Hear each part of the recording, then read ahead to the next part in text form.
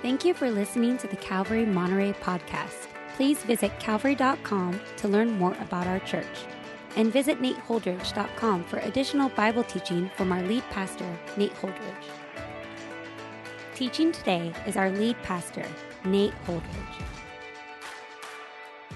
Hey everyone, thank you so much for enjoying and gathering and engaging in our study through the book of Genesis. And today we're in Genesis chapter 17. Genesis chapter 17. My apologies if you were looking for the release of this teaching at around noon today, the day of the release, because of Memorial Day and also preparing for drive-in church. We delayed the recording a day, so that's the reason that we're just getting it out in the nick of time for Tuesday night. And as you're getting yourself situated in Genesis chapter 17, I will again on Tuesday night here acknowledge the mug that I have on the table with me today. I went into my cupboard and I found this mug. It is white, it is small, it is not ideal. It holds maybe half a cup of coffee. I don't even know why we own this mug, but I looked at it and thought that is the most boring mug that I've ever seen. And to me, it just typified how I feel about sheltering in place at this point. I am really bored of it, and I'm looking forward to moving on from this particular season. But what a wild time we are in together. This is a historic moment and one that I believe God is doing some of his finest work in our lives. And I, for one, refuse to chafe against God during this season. I choose instead to embrace what he is doing in my life and in our church's life through these difficult and trying circumstances. I mean, don't get me wrong. There have been moments where privately I'm crying out to God in desperation, wondering the why of all of these different things. But I'm trusting in the Lord, and I believe that he is purifying our church. I believe that he is strengthening the work of this ministry, and I believe he has a stronger version of Calvary Monterey in the future. Let's continue to press into him during this time. Let's hold on to Christ during this season.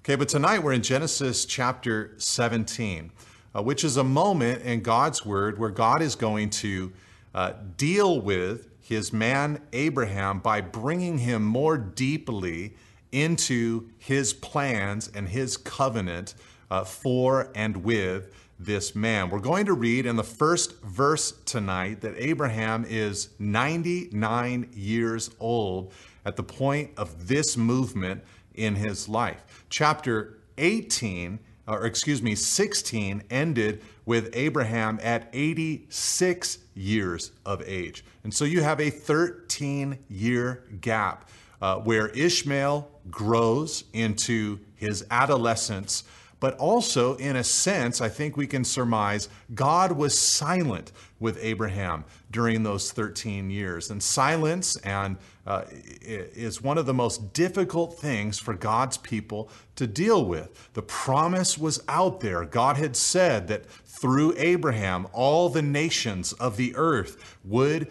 be blessed, that his descendants would be unto him like the sand on the seashore and the stars in the sky. Yet he still only had one child. And unbeknownst to him, that one child would not be the child of promise. It was his own fleshly attempt, Ishmael was, to produce the promises of God, but God had a different plan. And that is what Abraham is going to learn here in Genesis chapter 17. And like I said, he'll be brought deeper into God's covenant plans, especially as God gives to him an outward sign, a physical emblem of the inner promise that God had made to his man in the emblem of circumcision. So that's what we're going to look at tonight. So let's start out in the first verse of Genesis chapter 17. It says, when Abram was 99 years old, the Lord appeared to Abram and said to him, I am God Almighty. Walk before me and be blameless, that I may make my covenant between me and you and may multiply you greatly. Now, one of the first things that we're going to notice in this whole section is that each movement of this chapter is going to begin with the phrase, "and God said." We just read the first couple of verses, but there will be 3 more movements that begin with, "and God said" to Abram. And all throughout the passage, we are going to see God say, I will do this, and I will do that. In other words, God is stacking his promises up for his man, and after making him his promises, then says, and what I want you to do. And that's when God will give to Abram the sign of circumcision. In other words, what Abraham will do and lead his family into for future generations is a response to the overwhelming commitment of God in his life. This, by the way, is the pattern of God. We are to respond to the incredible things that he does in our lives. So God begins to unveil himself even further to Abraham. Now, in verse 1, God speaks to Abraham and reveals himself by saying, I am God Almighty. I am God Almighty. Now, there is some debate or dispute amongst scholars as to the etymology or the roots of this title of God. But many scholars recognize that there is a connection between I am God Almighty, or El Shaddai in the Hebrew. There is a connection between El Shaddai and the Hebrew word for mountain and also the Hebrew word for breast. Sometimes in describing physical geography, you would use human anatomy. Think of the mouth of a river, so to speak. Here, God seems to speak of himself like a mountain or like a supply of nourishment for a baby, for an infant. This is God revealing himself to his man, Abraham. Now, this title for God is used many times in the Old Testament, but most often, 31 of the 48 times that it's used in the book of Job. But when this title is used in the book of Genesis, it is always connected to God's promise for future descendants for his people. In other words, God is saying, Abraham, I am going to make you into a fruitful man. Your genealogy will be full. You will have many descendants. Now, connected to that statement from God, I am God Almighty, what does God say to Abraham in verse 1? Notice it. Walk before me and be blameless. You see, God's plan is that we would walk with him, enjoy him, experience him, and since he is the source, the El Shaddai, God Almighty, when we walk with him, we become fruitful unto God. Remember the words of Jesus to his disciples on the night that he was betrayed and the eve of the cross. He said to his disciples, I am the vine, you are the branches. If you abide in me and I in you, you will bear much fruit. Now, where does that fruitfulness come from? From us, from our ability, from our power, from our strength? No, it's the source that we are connected to. So as much as some of you may have squirmed a little bit when I said that the etymology of El Shaddai might be connected to mountain, which would be a source of life for a community as the snow melt and rivers flowed from it into the valleys below, or the word in Hebrew for breast, as much as some of you might have squirmed a little bit when I said that, the reality is that is a source of life for human beings. And God is saying, I am a source of life for you, Abraham. If you walk with me, you will become and live as a fruitful individual. Now, let's move on in the passage together. Verse 3 and following. It says, Then Abram fell on his face. And God said to him, Behold, my covenant is with you, and you shall be the father of a multitude of nations. No longer shall your name be called Abram, but you shall be called Abraham, for I have made you the father of a multitude of nations. We'll stop right there. Here, God renames his man. You probably have, as we've been going through the book of Genesis, have been waiting for this particular moment, because as we look back upon this man's life, we think of him as Abraham, but up to this point, he is referred to as Abram. Now, the word or name Abram merely means exalted father, exalted father.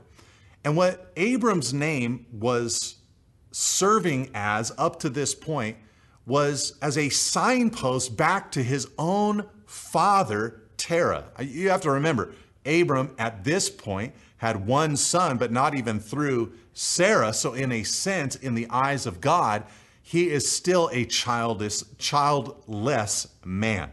He did behave childishly at some points, but he was a childless man in the eyes of God. So he himself is not the exalted father that his name implies. No, the name Abram, it looks backward. The name Abraham, though, which is related to the name Abram in a sense, it means father of a multitude, father of a multitude. So Abram's name, exalted father, pointing back to Terah, was changed to Abraham, or father of a multitude, or father of nations, pointing forward to what God was going to do in his life. Now, this is beautiful because though God has referenced the fact that Abraham will have many descendants, much of God's promises up to this point in Genesis have focused on the land that Abraham's descendants would one day occupy. But here, God is focusing in not as much on the land, which he'll get to in a moment, but upon the number of descendants that Abraham would have. And I just personally love the way that God changed this man's name. He went from a name that looked backward to a name that looked forward. He went from a name that highlighted his earthly father to a name that highlighted his heavenly father. And I just love this about the Lord. You see, there are times in our lives where God wants to take us backward, point us to the things that have come before so that we can grow, so that we can be changed, so that we can be transformed. But there is also a time, as Paul the Apostle said in Philippians chapter 3, verse 13, to forget what came before and to strain forward to the upward call of God in Christ Jesus. And that was Abraham at this point. God is saying to this man, you have a future and a hope. There is something forward in your life. I no longer want you to look backward to your father Terah, but forward to the incredible things that I am going to do in you. This was an incredibly forward-focused title that God gave to his man. And what about you? As you think about your life, think about the ways in which God wants to look forward in your life. Not for you to be stuck in regret as you look backward, or in pride as you look backward, but to say, no matter what has come before, whether it was failure or whether it was fruitfulness, I want to move forward in humble obedience to God, that I might be fruitful unto him. I pray that it's a continuation of your fruitfulness. But if it is only the beginning of your fruitfulness, praise God. Put an end to the old life and begin anew. You see, in Christ, we are new creations in him. But not only was this a forward-looking name, wouldn't you also say that this is a faith-geared or focused name? I mean, just imagine Abraham, going back to his household servants. He had quite a few of them, a big entourage. Or maybe going to Sarah, his wife, and announcing to them, I met with God. God spoke to me. He appeared to me and reaffirmed, reconfirmed his promises in my life. And he did something to me. He changed my name. I'd like for you all to no longer call me Abram, but now begin to call me Abraham. Now, to us, when we hear it, it sounds something similar to me, Pastor Nate, saying to all of you, hey, no longer call me Nate, call me by my birth name, Nathan. It just sounds like, oh, he's been going by an abbreviation for a long period of time, and now he wants to go by his full name. But that's not what Abraham was doing. Abraham was saying, no longer call me exalted father, pointing back to Terah, but call me a man who has only one son that was given to him through birth of a servant girl in his household, and no other descendants or grandchildren to speak of, no land that he can really, truly, actually yet call his own, only the promise of God that he would have land and descendants. Call me a father of nations, a father of a multitude. You can almost imagine his servants, many of them who probably had many more children or grandchildren than Abraham had, smirking a little bit as they considered this thing that Abraham was asking them to do. Call me from now on Abraham. But you see, what this is a name that is filled with faith. And Abraham was the father of faith. He believed that there was a thing that God was going to do in his life, that God had declared he would produce in his life.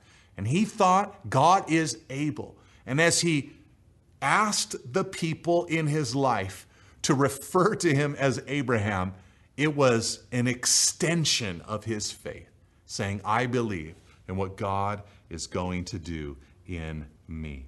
It says in Romans chapter 4, verse 17,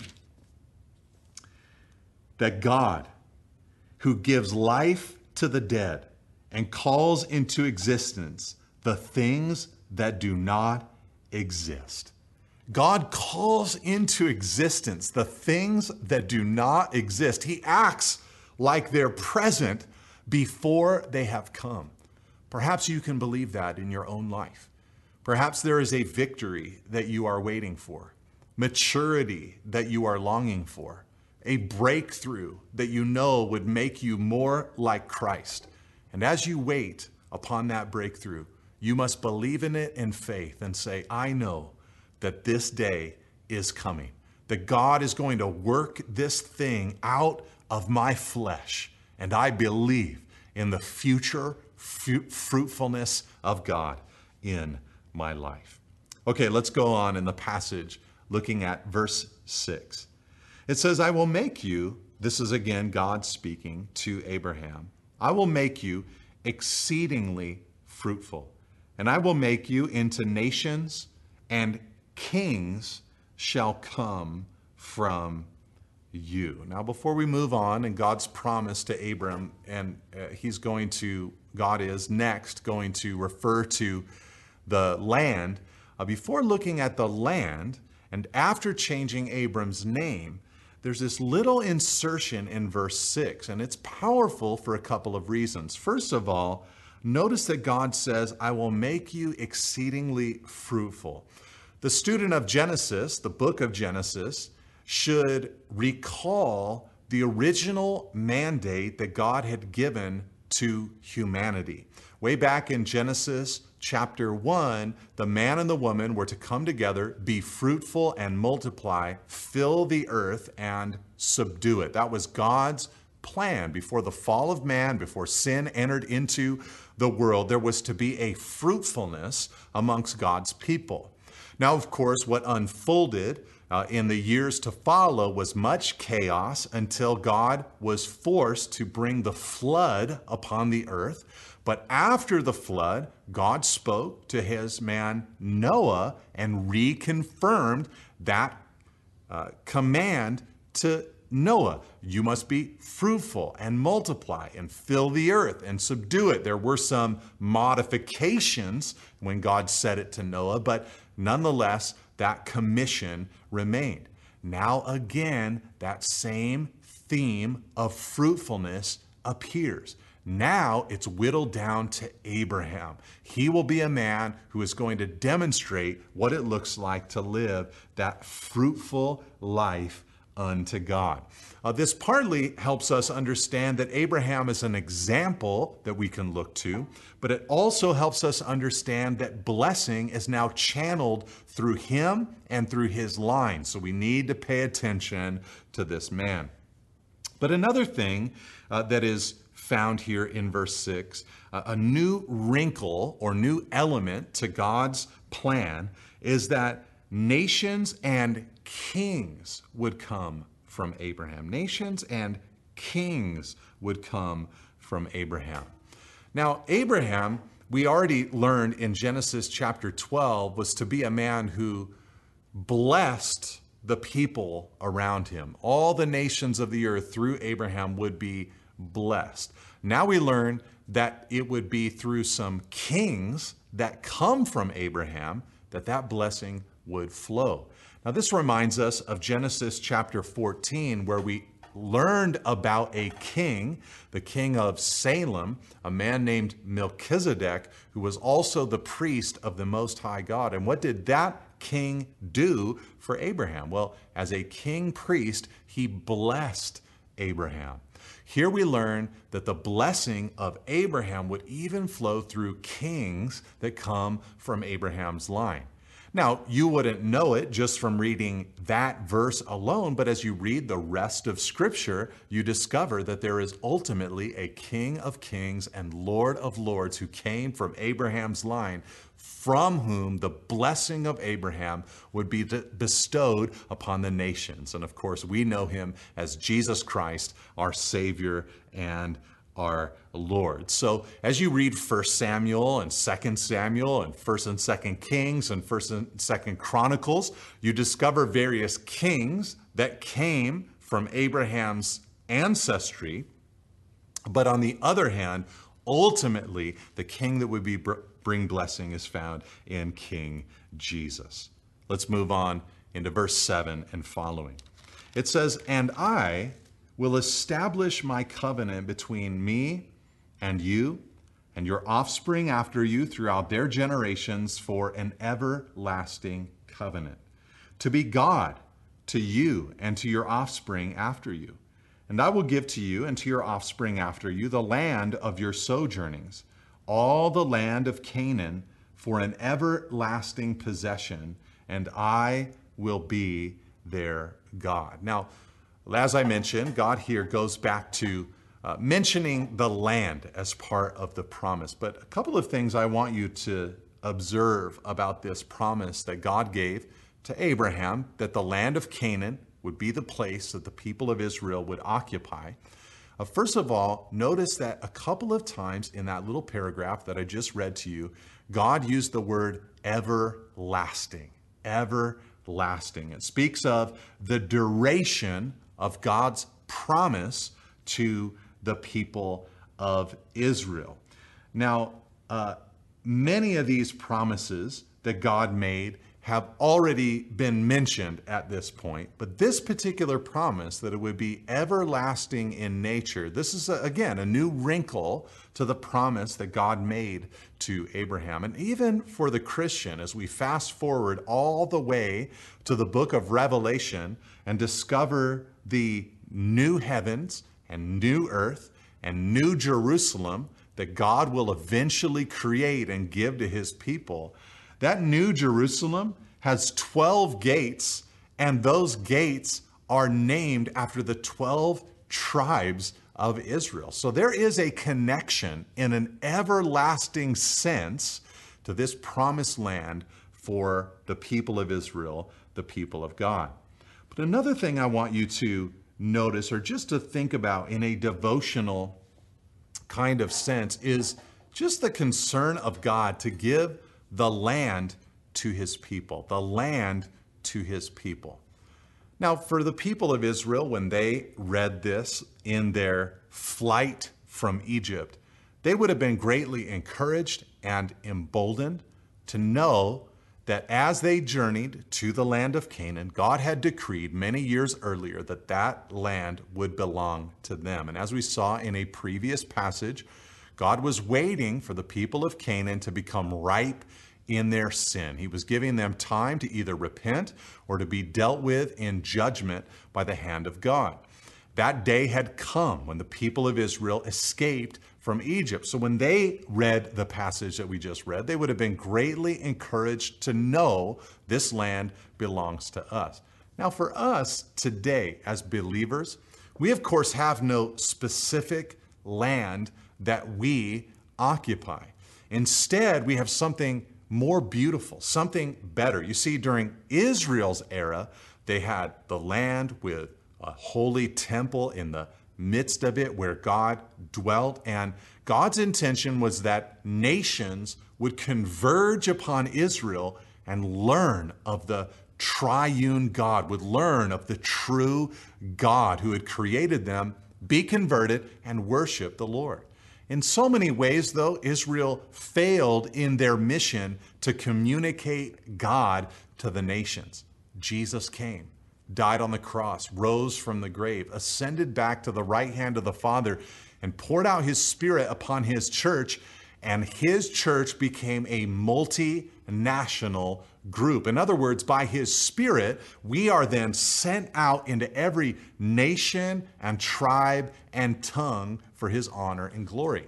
So we find ourselves not in physical lands that belong to his church, but we find ourselves in physical lands that are occupied by other people, but we are part of a kingdom of God. So though we might have a citizenship on earth, we also have a citizenship in heaven. So in one sense, when we see that there is a land that God gave to the people of Israel, for us, part of our rejoicing is to say, Lord, there is territory that you have for us. It isn't so much physical space, as if the church would say something like, God has given California to the church or something like that. But it's, God, you have given my body for your glory. And I want to grow and be changed and transformed. This land, so to speak, belongs to you. But let me say it like this. We don't have to only spiritualize the promise of God for the people of Israel to receive a land and say, so just as they received a land, so I will receive my sanctification. There is actually also a legitimate, real, physical land that God is going to give to his people. Jesus said in Matthew chapter 5, verse 3, "Blessed are the meek, for they shall inherit the earth." Now, there's lots of disagreement amongst modern Christians on how Jesus is going to fulfill that promise that the meek shall inherit the earth. But generally, all Christians agree that at the end of the age, we will come into glory and we will live in a new heavens and new earth with God forever. God will give that, so to speak, to his people. So just as the people of Israel had a land of promise for them, we have a land of promise for ourselves as well. And don't you love that little line there at the end of verse 8? He says, "And I will be their God." I will be their God. Did you know that to God, this is the best part of the promise that he made to Abraham? I mean, it was great that Abraham would receive a new name, would receive many descendants, and would receive a land for his people to occupy one day. But in the mind and heart of God, the greatest thing that God could give to Abraham was to give himself to his man. And I will be their God. All throughout Scripture, this is the heart of God. This is his desire. This is his passion to be the personal God of his people. In fact, when the land was distributed, the Levites who were called to be devoted to the worship of God, they were not given a parcel of land. And it wasn't in the mind of God a negative situation, some major sacrifice for the tribe of Levi. No, for them, in the mind of God, it was a blessing. He said, their inheritance will be me. I will be their inheritance. I will be the one that they receive. All right, let's move on in the passage, verse 9. It says, and God said to Abraham, as for you, you shall keep my covenant, you and your offspring after you throughout their generations. This is my covenant which you shall keep between me and you and your offspring after you. Every male among you shall be circumcised. You shall be circumcised in the flesh of your foreskins, and it shall be a sign of the covenant between me and you. He who is 8 days old among you shall be circumcised, every male throughout your generations, whether born in your house or bought with your money from any foreigner who is not of your offspring. Both he who is born in your house and he who is bought with your money shall surely be circumcised. So shall my covenant be in your flesh, an everlasting covenant.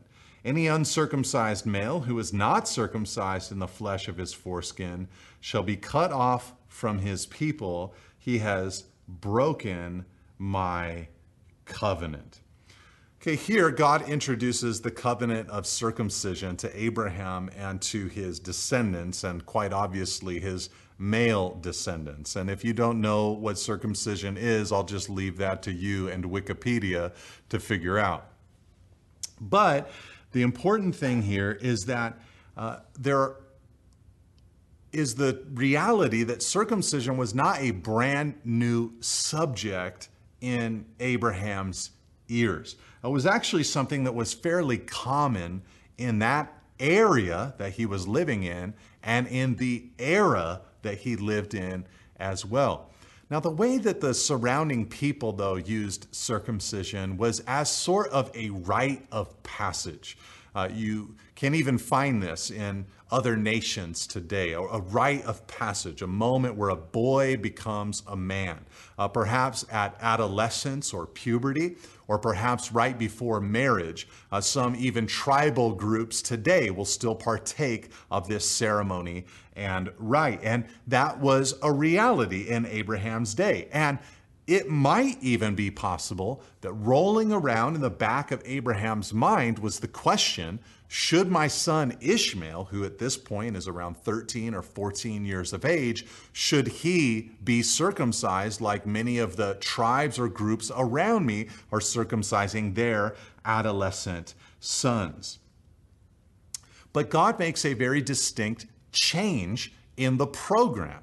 Notice there in verse 12, he said that the future generations that came from Abraham, they would be circumcised on the 8th day of their lives. 8 days old and they'd be circumcised. In other words, this wasn't as much a rite of passage as something that someone was born into. Not something that they did to earn something from God, but something that God bestowed upon them as a people.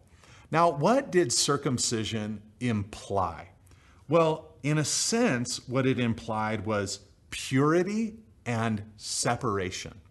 You know, in those ancient customs, it was a way to say, I am removing myself from certain things that are unclean in order to be devoted to a new kind of life, whether it was devoted to adulthood or devoted to a woman in marriage.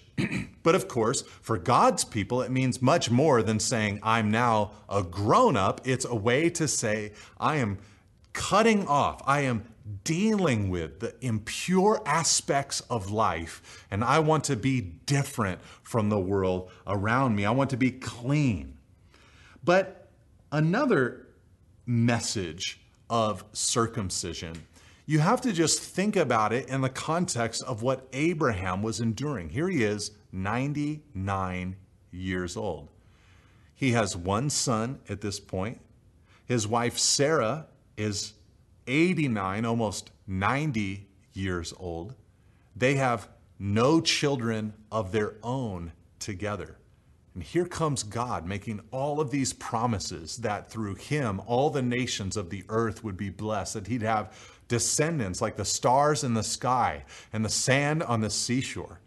And what would it take for Abraham and Sarah to have a child? Well, obviously, in the mind of Abraham, this is they call it reproduction for a reason, sexual reproduction. Every time that Sarah and Abraham engaged one another sexually, Abraham might have wondered, is this the moment? Is she going to become impregnated with my seed? Is she going to be with child? And as the days and weeks and months and years passed by, they would have both felt an inability to produce what God had promised. So in a sense, the fact that this sex organ from Abraham was circumcised, it was a visible and private reminder to this man that he could do nothing to fulfill God's promises in his own strength. He himself could not get the job done.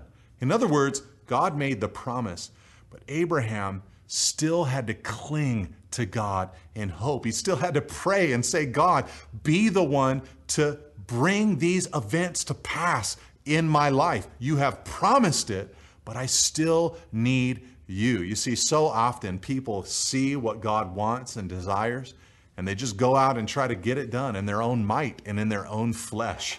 That's what Abraham did in Genesis chapter 16 with Hagar and Ishmael. So the sign of circumcision would help his future generations remember human nature by itself cannot do the job. God must involve himself. But of course, and finally, before I move on to the next section, circumcision was emblematic of the heart issues in Abraham's life and in the life of his offspring. You see, like I said, it was meant to point to a cleanness within, a pure heart within. In fact, God hinted at this in various places in Scripture. In Deuteronomy chapter 30, verse 6, God said, I will circumcise your heart and the heart of your offspring, so that you will love the Lord your God with all your heart and with all your soul, that you may live. Even in the depths of the old covenant law, God pointed out that he was looking for more than just a circumcision of the flesh. He was looking for a cleanness, a circumcision of the heart, clean hearts before God. And of course, that is beautiful because it breaks it beyond the walls of male only, but male and female alike, being able to have a heart that is clean before God. Paul went on to elaborate on that theme in Romans chapter 2. There were those that were around during Paul's day who thought, circumcision? That is a sign that I belong to God. This external thing that I've done makes me Jewish, which makes me belong to God. And Paul pointed out that the religionists, those who were steeped in Judaism, had no exclusive right to God. He said in Romans 3, verse 29, a Jew is one inwardly, and circumcision as a matter of the heart, by the Spirit, not by the letter.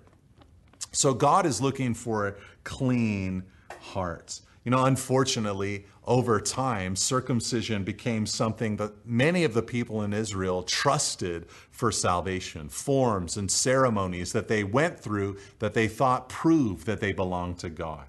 but they should have known that God was looking for something deep within the heart. As Paul said again in Romans chapter 4 in verse 11, he said that Abraham received the sign of circumcision as a seal of the righteousness that he had by faith while he was still uncircumcised.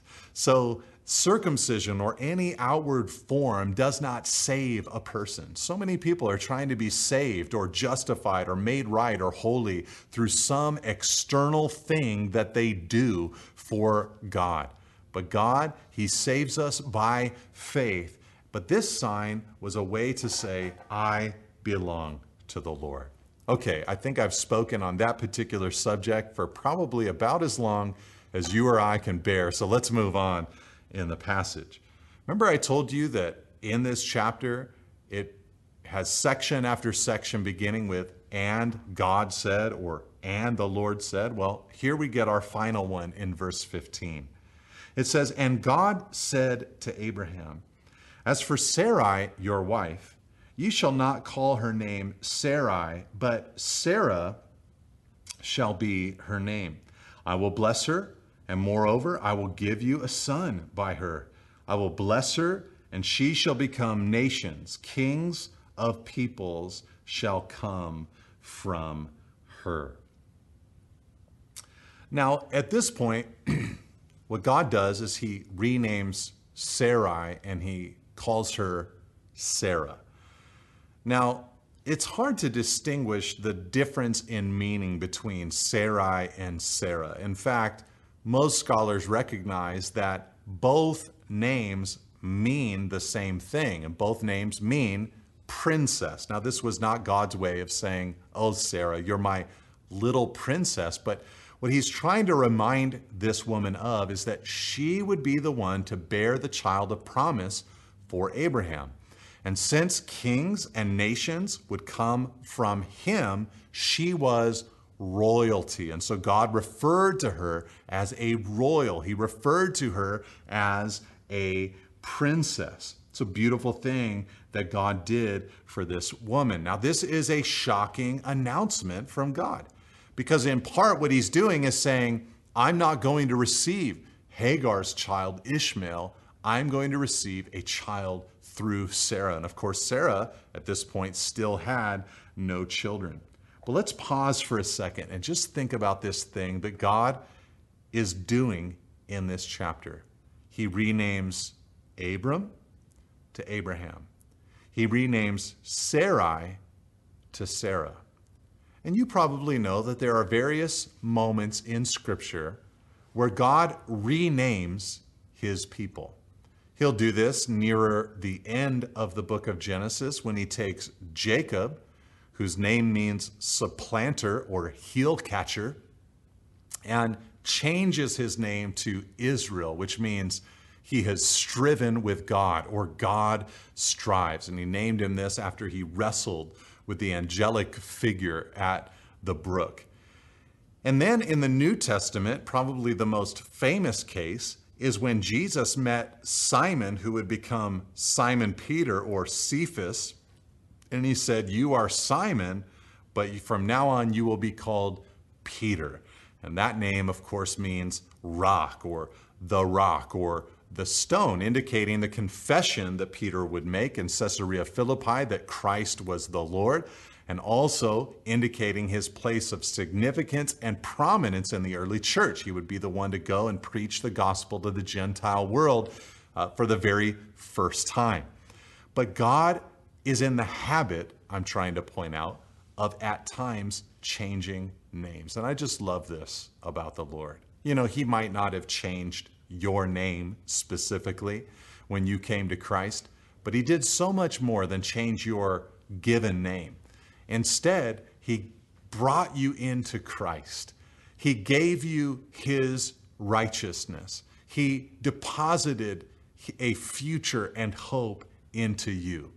And this is just beautiful about the Lord. He's able to take what we were and do something brand new inside of us. That is hope that the Lord and the Lord alone can give. Verse 17. Then Abraham fell on his face and laughed and said to himself, "Shall a child be born to a man who is 100 years old? Shall Sarah, who is 90 years old, bear a child?" And Abraham said to God, "Oh, that Ishmael might live before you." Now, a couple of things to mention here. First of all, Abraham responds to God's promise with laughter.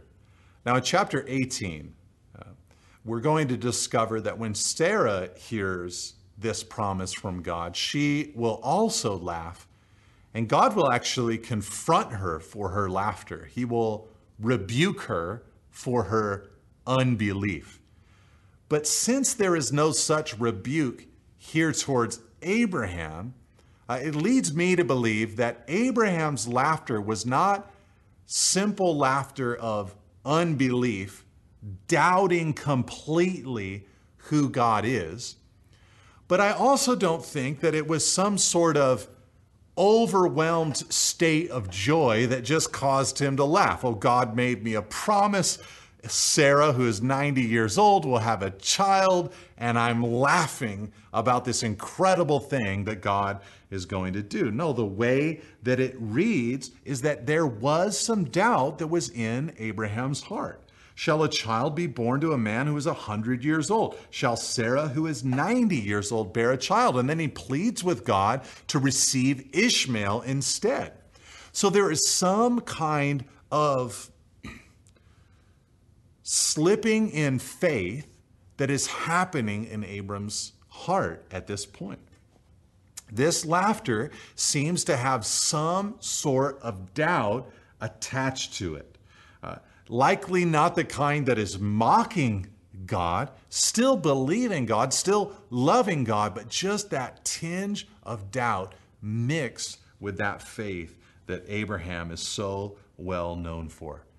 You know, the Bible says in Jude 22, I'm sure many of you don't know this verse, but Jude is one short little chapter. And in the 22nd verse of Jude's epistle, he says, "Have mercy on those who doubt." Have mercy on those who doubt. I think it's a powerful verse because I think it demonstrates that though we walk by faith and though we are justified by faith, like Abraham, there come moments in our lives where our faith, it just gets a little wobbly. We begin to wonder, God, can you really do what you've said that you will do? Now, what we do with that doubt is another question. We shouldn't just cultivate it or ignore it. We should search it out. And that's what Abraham did. He went straight back to God and began praying to God, Lord, can a 90-year-old woman and a 100-year-old man have a child together? God said in verse 19, "No, but Sarah, your wife, shall bear you a son, and you shall call his name Isaac. I will establish my covenant with him as an everlasting covenant for his offspring after him." You see, God declines Abraham's prayer. What had Abraham prayed? He said, "Oh, that Ishmael might live before you." This, I find, is so often the attitude that we bring to God.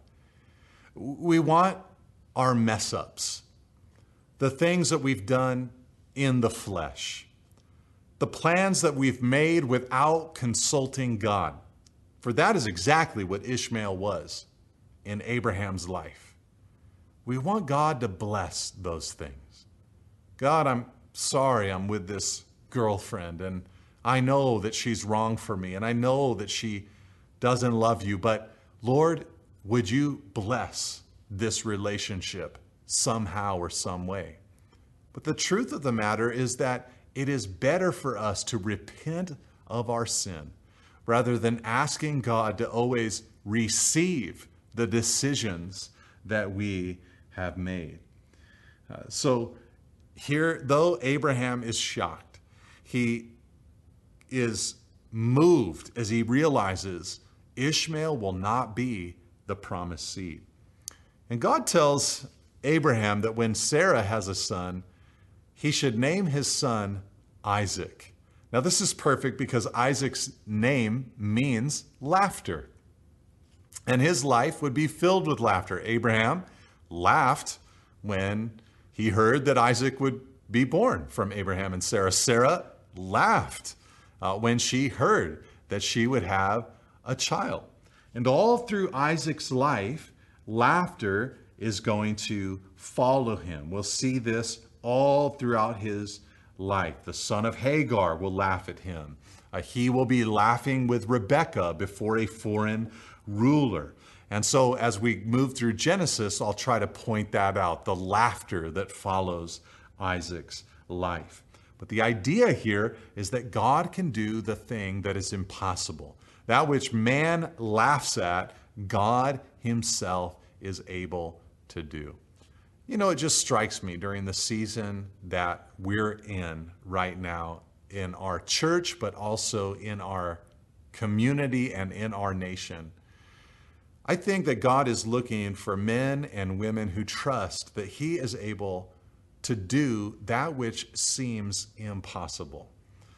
I worry about believers who lose their minds during a time like this, feeling that they have got to control the situation.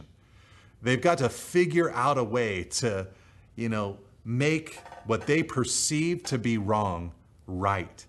And rather than trusting God, laughter isn't their response, but stress and anxiety. It's a form of unbelief in what God is able to do. God is looking for people who trust him, who believe that he can do things that seem impossible. But let's move on in the passage. God, remember, had been asked by Abraham to receive Ishmael. So God says in verse 20, "As for Ishmael, I have heard you. Behold, I have blessed him and will make him fruitful and multiply him greatly. He shall father 12 princes, and I will make him into a great nation. But I will establish my covenant with Isaac, whom Sarah shall bear to you at this time next year." So here, in a sense, God lets Abraham know, I've remembered Ishmael. And Ishmael is going to have 12 sons of his own, sort of his own kingdom, his own nation, his own people group. And then when we get to chapter 25, we'll see a listing of these 12 sons. But really, Ishmael's story isn't the story of Genesis. He's part of Abraham's story. He's an emblem of Abraham faltering in faith and doubt creeping into his heart.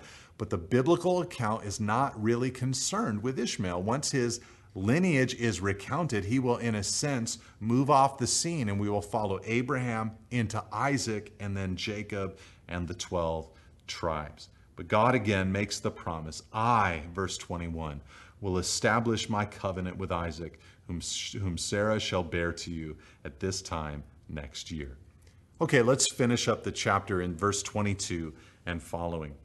It says, when he had finished talking with him, God went up from Abraham. Then Abraham took Ishmael his son, and all those born in his house, or bought with his money, every male among the men of Abraham's house, and he circumcised the flesh of their foreskins that very day, as God had said to him.